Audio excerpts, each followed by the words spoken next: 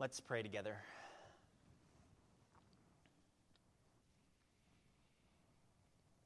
Father, we come before you this morning, and we come humbled by our deep need and our many, many needs before you. Our own personal needs where we see the depth of our perhaps spiritual need or sin that we may be struggling with, or trouble that we may be walking through, or sickness or health or issues with our bodies, or circumstances and trials or challenges or whatever they may be, or even as we look out on our world and we see the things around us and we see the brokenness, we see the lostness, we see the need in our nation, we come very much humbled by the depth of our need. And so we come before you in view that you are the one that we need in all things. There's great need all around us, everywhere. And so as we come and pray before you, may you help those who are lost, who are blind that they may see, that they may know that Christ is the Lord, and He is the Savior, and He is the one who even now saves sinners. And we pray for our nation, and we pray for our churches. How greatly we are in need of your hand, O Lord. We need you to restore many things. We need renewal. We need revival. We need a hunger for your name, a hunger for godliness, an earnestness for Christ and the glory of Christ in everything. May you do that work in us and in our nation. May you bring about repentance and faith and humbling of peoples. We pray for a restoration of the sacredness and the blessing of biblical marriage. And we do not apologize for biblical marriage, for it is only the only true form of marriage that you have given between a man and a woman. And so we pray for that. We pray for it in our churches, that we would stand upon your word in all humbleness and all graciousness and all Christ-likeness and all love, even as we extend our arms and seek to reach many for the gospel's sake. We pray that you would be with us and help grow us to be godly husbands and godly wives, that we would not throw aside your word, but embrace it and eat it up like Jeremiah, and eat up the words and take them on fully and completely for ourselves. May you help open our children's hearts to the gospel and helping them see the glorious news that this is. May they see the light of the glory of God in the face of Jesus Christ. And may our children rise up to go and preach your name and live for Christ in whatever you may call them to do, whether it is in specific ministerial areas or if it is in a vocation where they are called to live out the Great Commission in every area of their life. And so help us, Father. Help our children. And help us to obey the Great Commission, each and every single one of us, that we would obey your word and take it up and never put it down. May you help us, Father, in all of our weaknesses, in the depth of our need. May you be with us as we gather this morning, that it would be a blessing to us, that you would work in our hearts, that you'd help us to see that this gathering is unique. It is not something that we fulfill by simply watching online. That is not the gathering of believers. In fact, it is disobeying your word if we do not physically gather together. And so we pray that you would bless this physical gathering this morning. May you change and grow us by your word and by your Spirit, we pray. And we ask this in the powerful name of Jesus. Amen. If you would, go ahead and turn with me in your Bibles to the book of Esther. We'll be looking at Esther chapter 5 Today, we'll be looking at the entirety of the chapter. So, are you a risk taker? Now, by that, I mean, if it came down to life or death and everything was on the line, would you be that person that other people would go to? They would know that regardless of all perhaps the imperfections you may have or faults or whatever else, they know that you would go, that you would be the one to go and do it. Well, in many ways, we see the men and women of Scripture, they were just that. They were risk takers to greater or lesser degrees. However, they weren't just risk takers, like, okay, well, I'll take a chance here, maybe things will go well. I hope everything will turn out fine in the end. They weren't just risk takers in that way, and they weren't just going out hoping in, chance and circumstance. They weren't going out alone, were they? They were trusting and they were putting their faith not in themselves, but in God as they went out, as they risked, as they sought to go out, not knowing where they were going, not what lay ahead for them, or any of those things, but they went out knowing that God knows all those things. I don't know all those things, but He does, so I'm going to go forward. And like I said, in the midst of all their imperfections, we see that of the men and women of Scripture. And in Exodus, after Moses, he had heard that God would not be going up with them. Oh my, just hear that. Just think of that for yourself. If God is not going to be with you, how would you feel? Like, that is not okay. And so Moses, he prays in desperation before God, and he says, if your presence will not go with me, do not bring us up from here. For how shall it be known that I have found favor in your sight, I and your people? Is it not in your going with us so that we are distinct, I and your people, from every other people on the face of the earth? Amen. Well, that's why we go. Not because He isn't with us, but because God is with us. Well, Esther is about to do just that. She is about to go and risk everything. Upon hearing the decree of death for her people and being exhorted by Mordecai to go to the king, she said those famous words that we know so well, if I perish, I perish. And so the looming question then for us today is, what will come of Esther? Well, let's find out. So I'll read here beginning in Esther chapter 5, verse 1. May God bless the reading, reception, and response to His infallible and inerrant word this morning. Amen. On the third day, Esther put on her royal robes and stood in the inner court of the king's palace in front of the king's quarters, while the king was sitting on his royal throne inside the throne room opposite the entrance to the palace.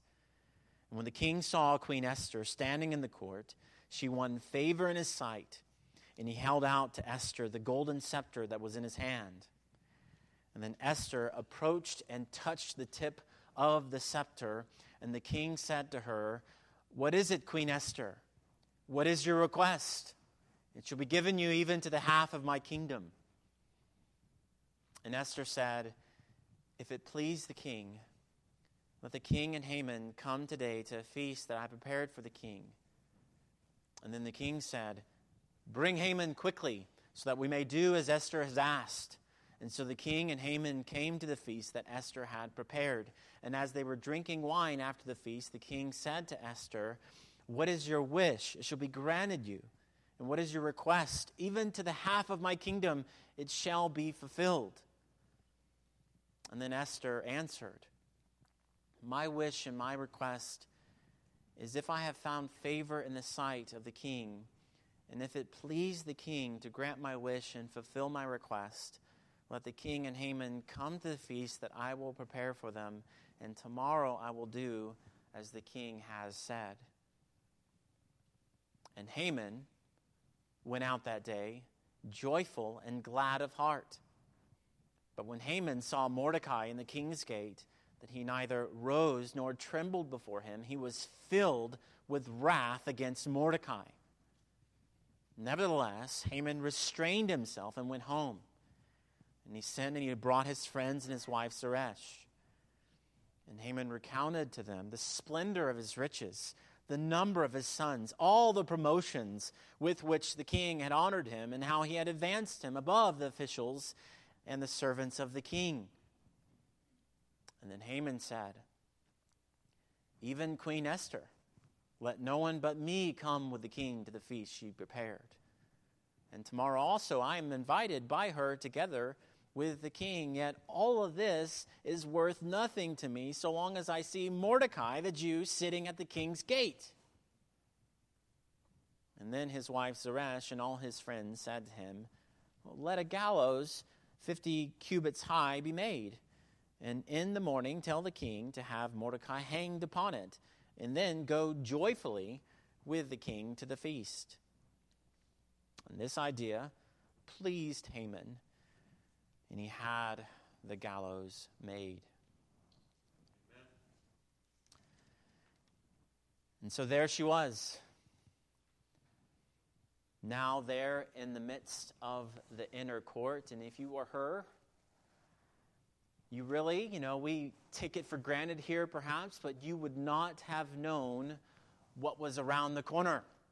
All you know is that you are standing in the inner court, and you are at that very moment either going to face death immediately, as Josephus noted, that there were very likely people standing there with axes on the ready to cut people's heads off who come and approach the king without being asked.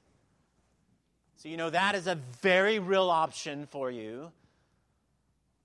Or could it be that life is around the corner instead? She didn't know. She didn't know which one lied ahead for her, but what she did know is that the task had been given to her. It was not for someone else, but it was for her to speak. It was for her to act. It was for her to do it. And so death may well be the result, but so be it. And so what does she do? She steps out in faith, not because she knows what lies ahead, but because whatever may come, God knows what lies ahead. And what happens? Well, we see very quickly that Esther was received. Esther was received, and we see that in verses 1 through 8.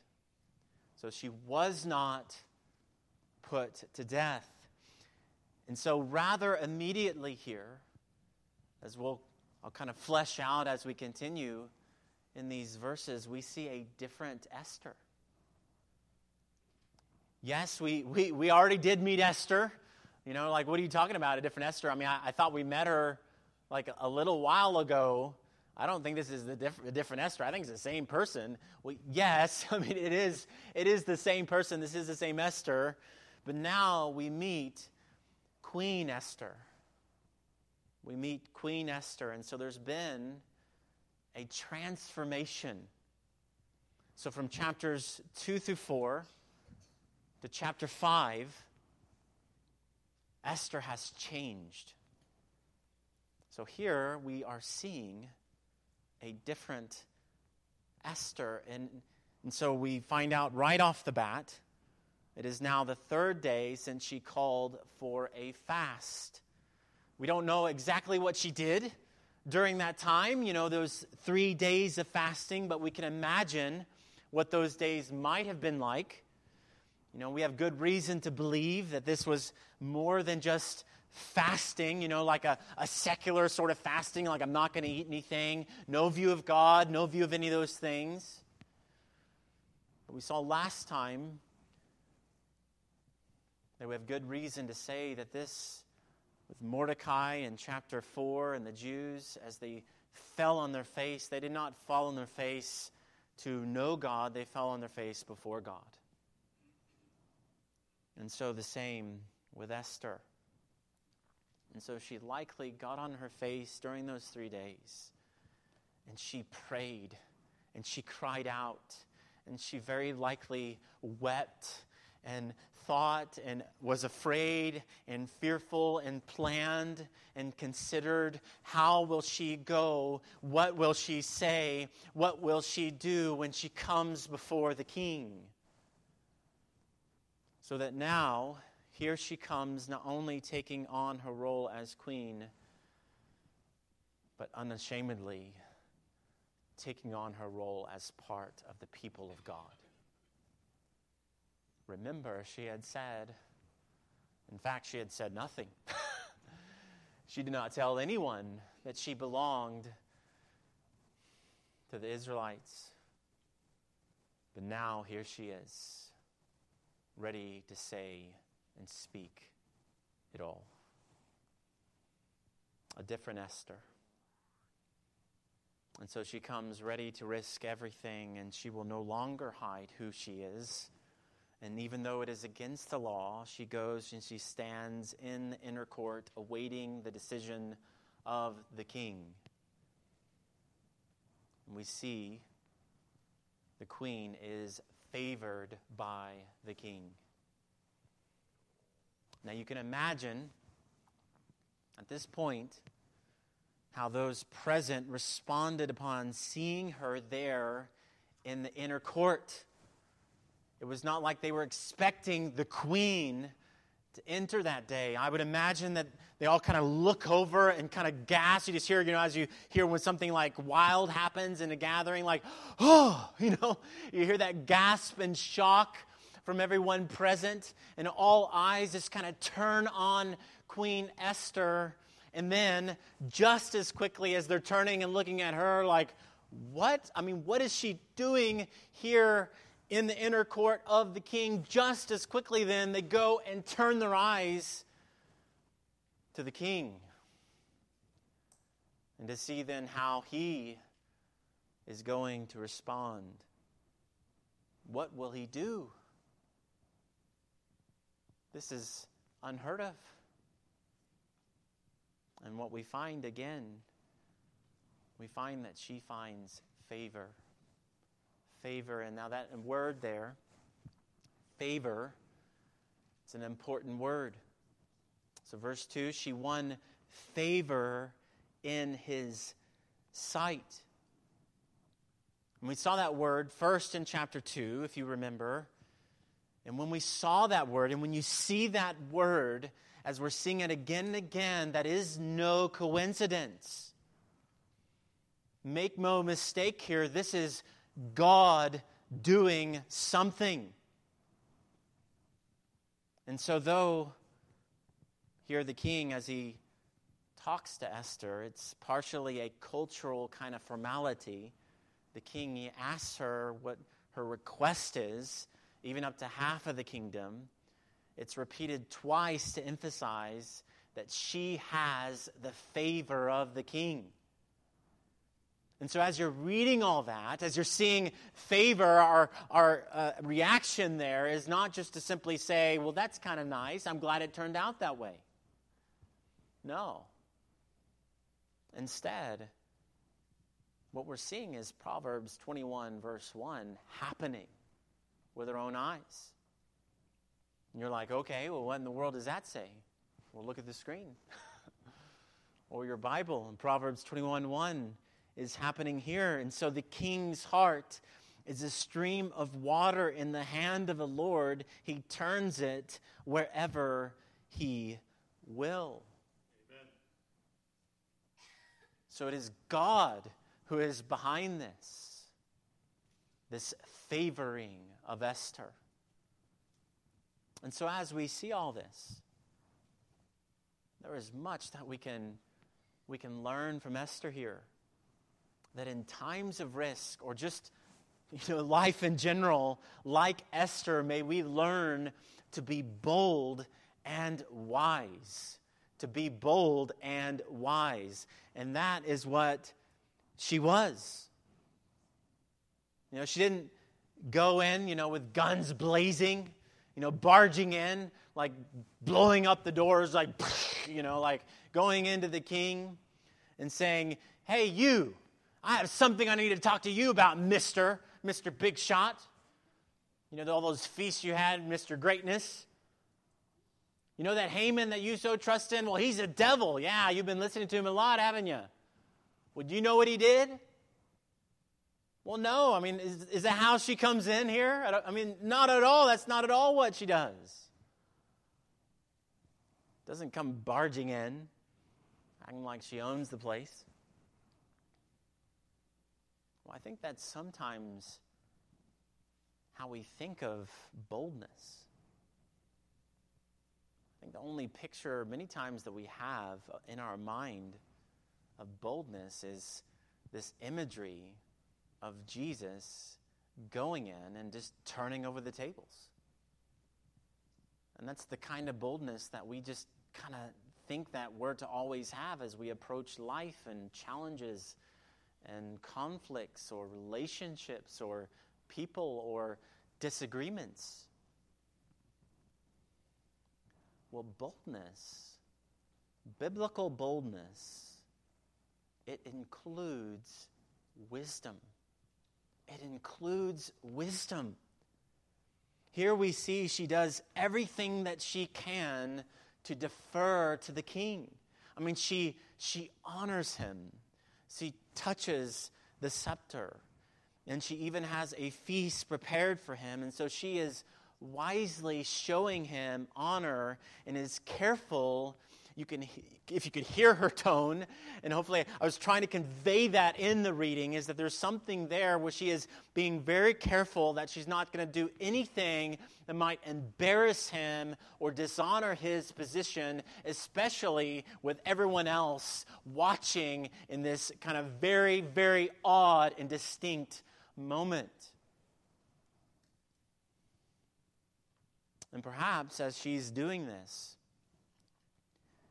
she's thinking of Vashti, And I think she probably was. You'll remember how Vashti responded to the king. It didn't go well, did it? Banished. She did not listen to the king. She did not come at the king's bidding. I'm not saying the king was right. The things that he was asking her to do, that was not right. But Queen Esther is thinking, okay, well, I need to go about this a certain way. And that's not it. I need to aim to honor. I need to aim to defer. I need to aim to serve King Ahasuerus. And so she's planning her actions and her words very carefully. It wasn't just that she needs to come in there and inform him.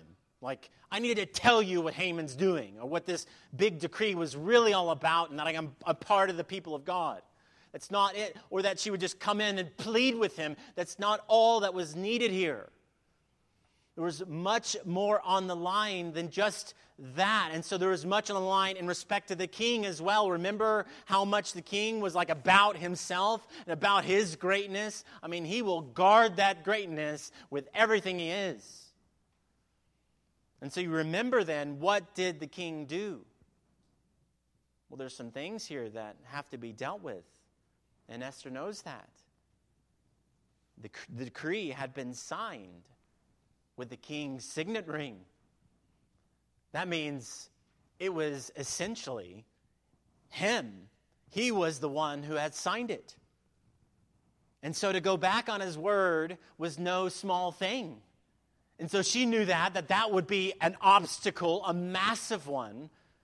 Because remember, again, the king cares about his reputation. So he's not going to be like, okay, well, I don't care. I mean, I don't, what people think and whether they think, I'll stand upon my word.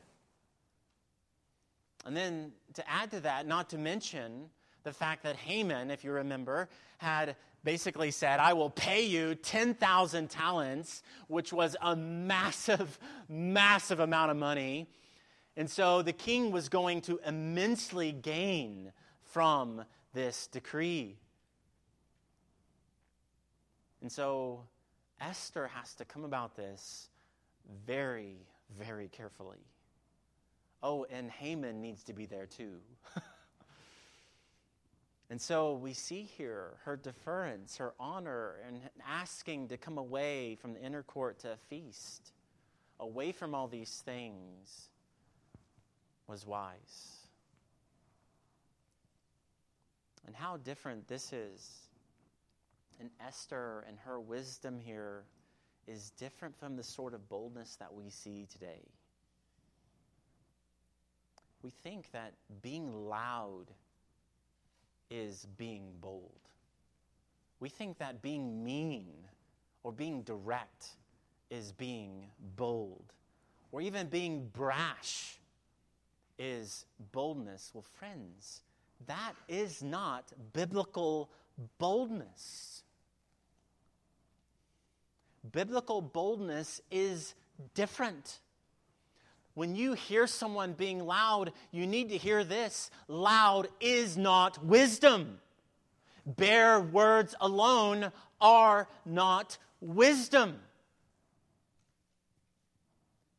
We are to be informed and to look at and to examine everything with the fear of the Lord God as our standard. We come looking at everything. Someone yelling loudly at us. Someone standing up when no one else will. We need to ask the question. But is it true? Is it true to what God's word says? Is this the way that God would have us go? Is this being done in the fear of God or something else? And so we are to be wisely bold.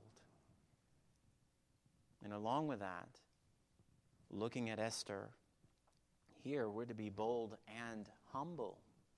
Be bold and humble. She came laying her life aside. She came laying herself over there. I mean, she could die, but it wasn't about her anymore. And so we are to have lives that are to be like that. We are not to defer and to give our lives to all variety of things in this world, but we are certainly to give our lives and defer to our King, Jesus Christ. And everything we defer to Him, and everything we say, I want to follow what your word says, and everything we say, yes, Lord, if it means my life, I will still do it. And that's humility. Not simply deferring to ideas and the way of the world and the way we have been trained in the world. But are we trained in the Word of God and the kind of humility that it shows? It's living a life that says that His Word is better, I can trust it, and I will do it. And so be bold and humble, and as part of humility, be bold and pray. Be bold and pray. You know, back in chapter 4, verse 16, we saw there that Esther, called for everyone to fast. And she asked everyone to stop everything and to do what? Which we said was reasonable, to stop everything and pray. And they did. And what happened? Well, we see here, I believe, that God answered. He answered their prayer. She was received by the king and she was favored. Now, I wonder how much stock that you personally put into prayer. I mean, do you personally get on your face before the God who has saved you, before the God who has made you, for the God who at this very moment is causing and even allowing your heart to continue beating? Do you get before him regularly? You know, Charles Spurgeon, he says of prayer, a Christian's vigor, happiness, growth, and usefulness all depend upon prayer. I'll read it again. A Christian's vigor, do you have that? Happiness, do you have that? Growth, are you growing? And usefulness, are you useful? All depend upon prayer. So for us, for those who know Jesus Christ, prayer is like oxygen to our lungs. It is something that we do because we love our God. We adore our God. We want more of him. We want him in our lives. We want him in our churches. We want him behind everything that we do because we love him. We enjoy him. We're living for him. We're not living for a bigger house. We're not living for more money. We're not living for promotions. We're not living to make our reputation and success bigger. We're living for Christ. And so you want to know how to nurture the highest and best sort of prayer? Now you better pay attention here, because this is going to be very, very complicated and very difficult. You know how? By praying. By praying. How to nurture the highest and best sort of prayer? Well, by praying. So pray. So take time and set aside time to pray. Do that, but keep going as well. You know, pray like in the morning. If you pray then, have a set time to pray before God. Or if it's in the evening or at night before you go to bed. So pray then, and then pray after that too. Pray as you go through the day. Pray before meals. Pray together as a family. Pray with those in need. Pray as you go to bed and as you lay your head on the pillow at night. Pray. Like breathing. Prayer is to me, is to be a heart. And so maybe we haven't seen God do something because of just that reason, is that we need to pray. I mean, how great it would be that it would be said of us, and they prayed, and God answered. Why?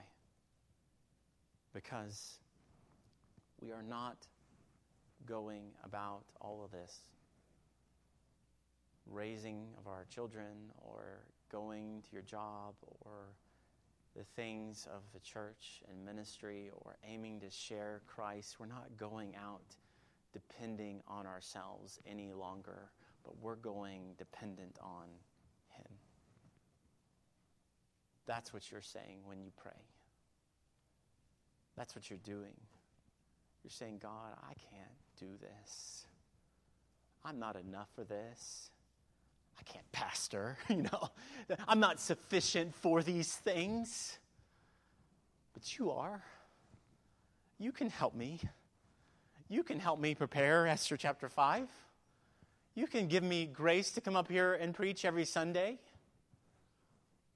You can give me grace to minister when I am so inadequate as well. And He can give you grace as you seek to do what you do, and as you seek to lead and love your family and to walk in His ways. So are you depending on God this morning? Well, a quick and ready way to know the answer to that question is, do you pray? And if you don't, you have your answer. And so be bold and pray. And then lastly, on this first point, be bold and stand with the people of God. Be bold and stand with the people of God. That's what Esther was doing. She must reveal who she is here. She's no longer hiding who she is, nor will she. And so, like I said a moment ago, this is a different Esther. Something has changed in her from chapter 4 to chapter 5. She is different. She is aligning herself with God's people. She is unashamedly now saying that I belong to them and I belong to Him. Well, this morning, and maybe for a long time now, you have been acting like Esther. Pre-chapter 5.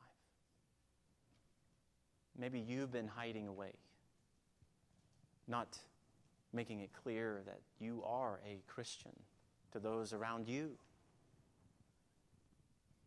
So maybe you need to cease hiding today as well. Now, I know what our culture is saying. I know what they're doing. I see the news as you do. I see all those things. I hear all these things. You think it's popular being a pastor today? It may have been years ago, but not anymore. But when you tell someone you're a pastor, guess what happens?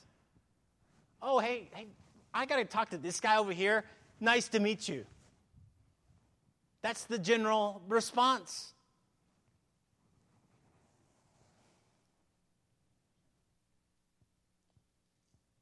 So I know what our culture is doing and what it's saying and what it does to us, but let me ask you, in view of all these things, in view of Esther and her response, what are you doing?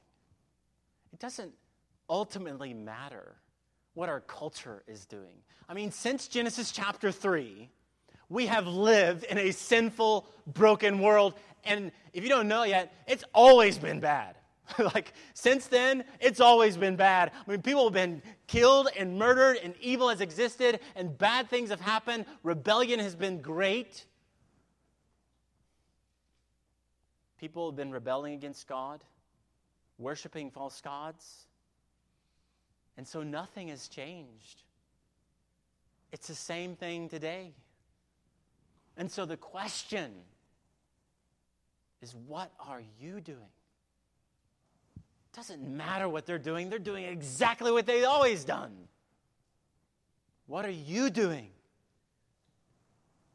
Well, dear brothers and sisters, you are not called to hide, but to stand with the people of God, to be the light in the world, to live for Christ, and to tell people about Christ, to take your lamp out from under a basket.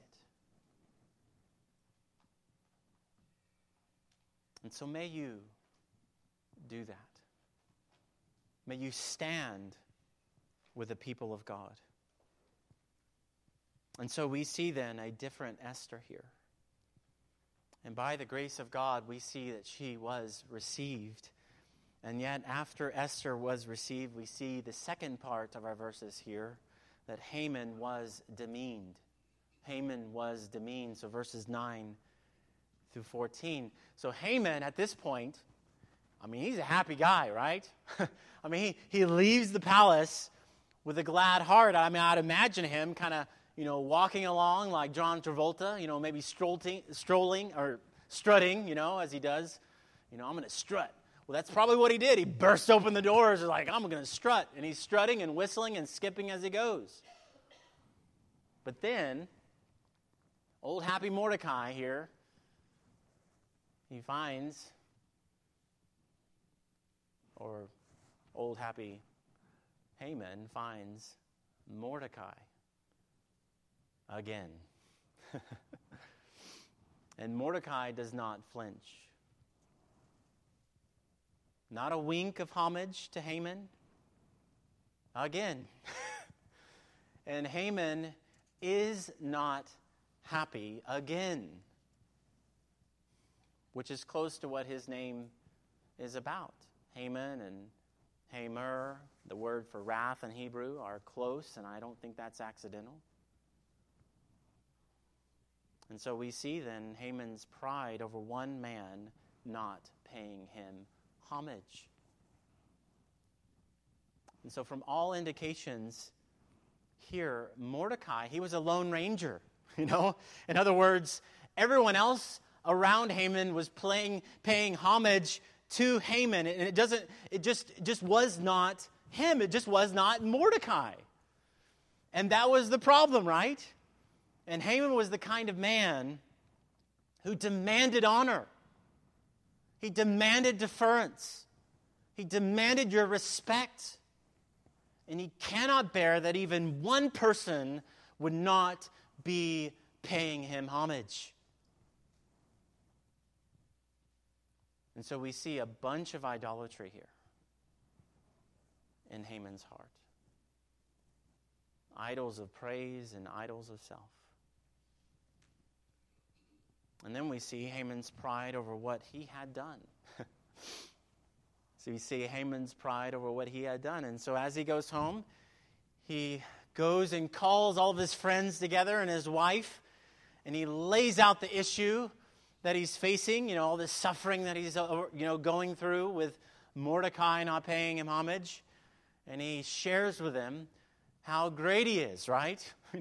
This high view of himself. And so we see it there in verse 11.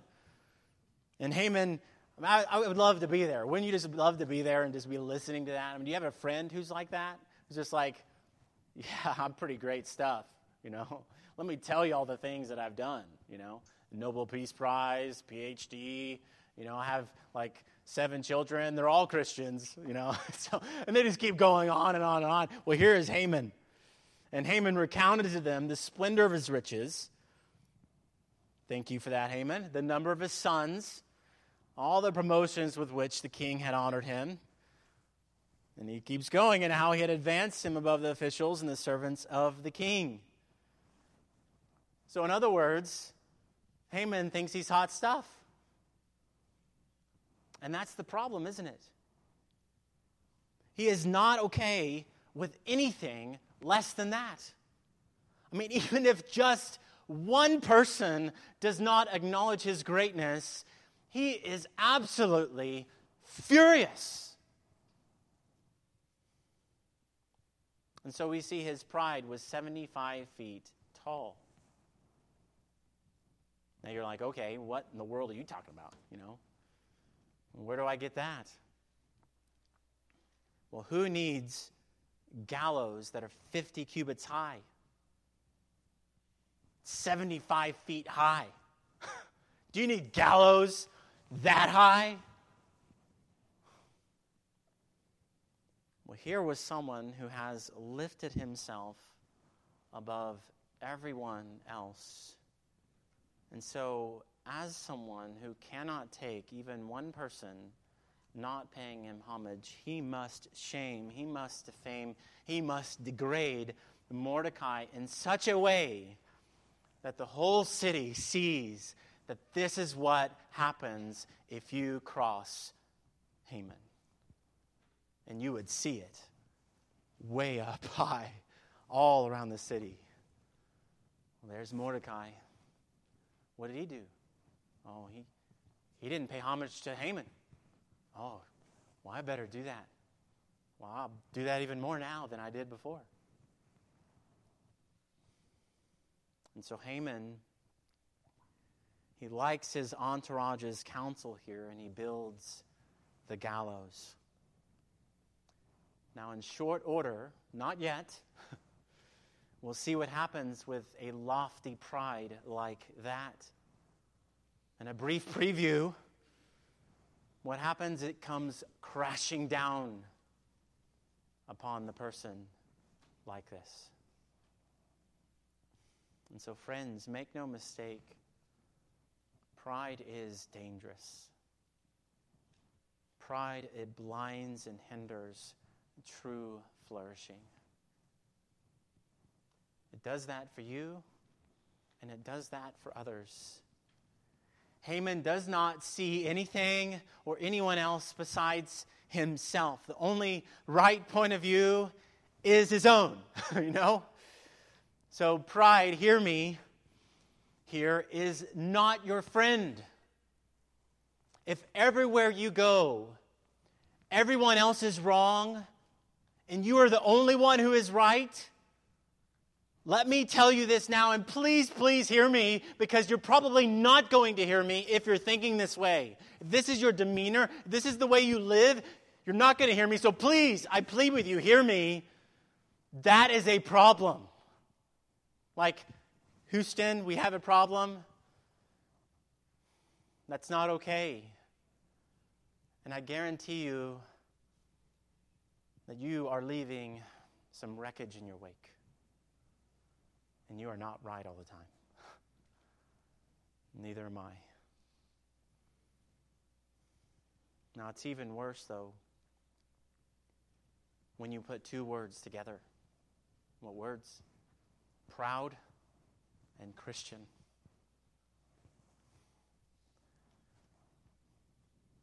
That's oxymoronic. Inappropriate. Does a proud ant make itself bigger? Does a proud mouse increase its size? Well, neither does pride in our hearts, friends. Pride in our hearts, it imagines that you are a giant while everyone else around you, they're just a bunch of specks of dust. You look down at them. I always know better. But we need to see the silliness and the foolishness of pride. Before God, every single one of us, we are grasshoppers. Isaiah, he says in Isaiah 40, verse 22, it is He, God, who sits above the circle of the earth, not you. And its inhabitants are like grasshoppers who stretches out the heavens like a curtain and spreads them like a tent to dwell in, who brings princes to nothing and makes the rulers of the earth as emptiness. But the proud don't see it that way. And that's why I'm pleading with you this morning. Haman didn't see it this way. His pride hated and even aimed itself like a weapon at someone to destroy them. And so whether it is mild or whether it is great, may we not treat lightly that fiend in our hearts called pride. It controls, it demands, it expects, and yet it is blind, it is deceived.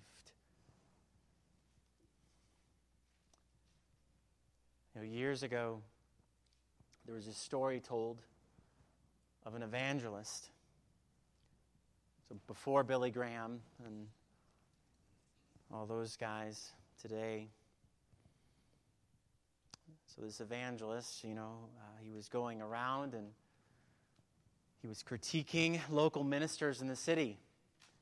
And so a man overhears his critique and he calls upon then this local minister and he tells him all that this evangelist is saying about everybody. And so he said to the minister, I went to hear the evangelist today or last night, and do you know what he said? He said that Dr. So-and-so over there, that they're not a converted man. He was not a converted man. And so the local minister, upon hearing this, he leaps up out of his seat in anger and indignation, and he cries out, "Well, that rascal, the rascal, I mean, dear Dr. So-and-so, not a converted man, whatever, huh?" And so then the visitor that's relaying all this to the local minister kind of is surprised and taken aback by this response of the minister. And he said, "Well, that's not all that was said. That's not all that he said, He said, you're not a converted man either." Well, upon hearing this, the minister, he stopped. And he fell back in his seat, and all his indignation just fled from him. And as he sank there in his chair, he put his face in his hands, and he didn't speak. And then, with great seriousness, he told the visitor, "Oh, leave me, friend. I must examine my own heart." And that's the right response. That's the right response. Too often we give pride in our hearts a pass. We say, "Well, I see it there, but it's okay." Well, this morning is a good time not to do that. To not give pride a pass in your heart. Maybe pride has become deeply rooted in your heart, and a right response is exactly that of the ministers.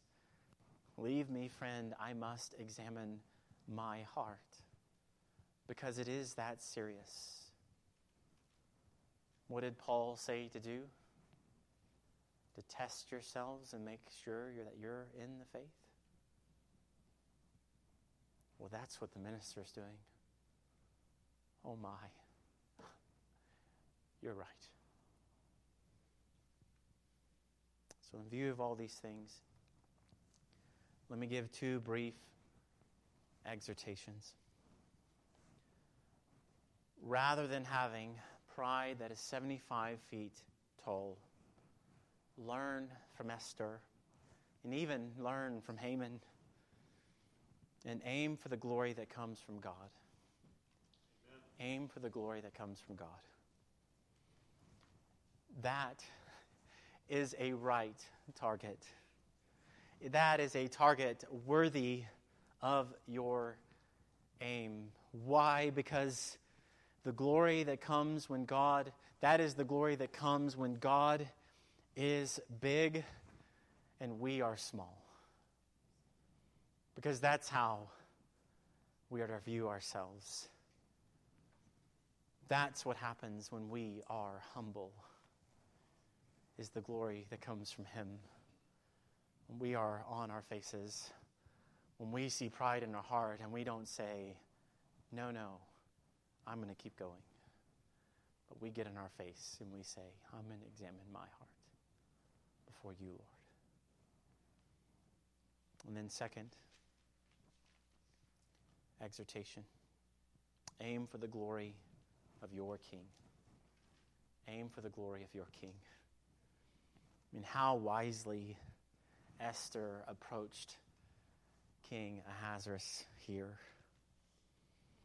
Well, may we take heart and take to heart what we sang just a moment ago. Before the throne of God above, I have a strong and perfect plea, a great high priest whose name is love, whoever lives and pleads for me. My name is graven on his hands. My name is written on his heart. I know that while in heaven he stands, no tongue can bid me thence depart.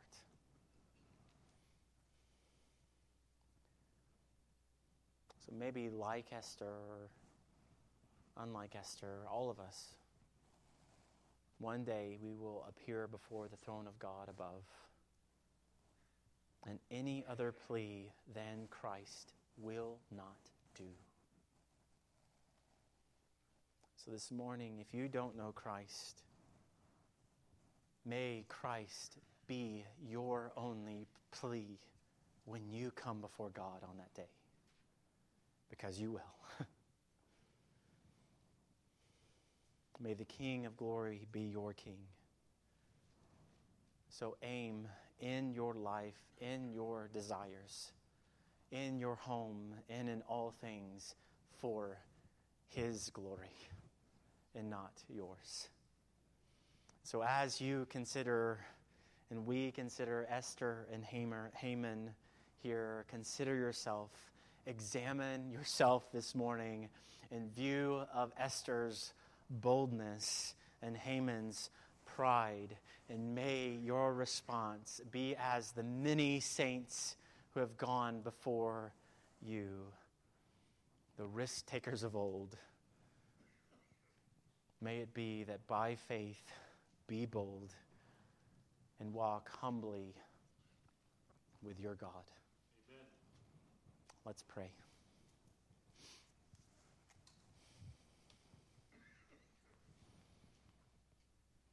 Oh Lord, we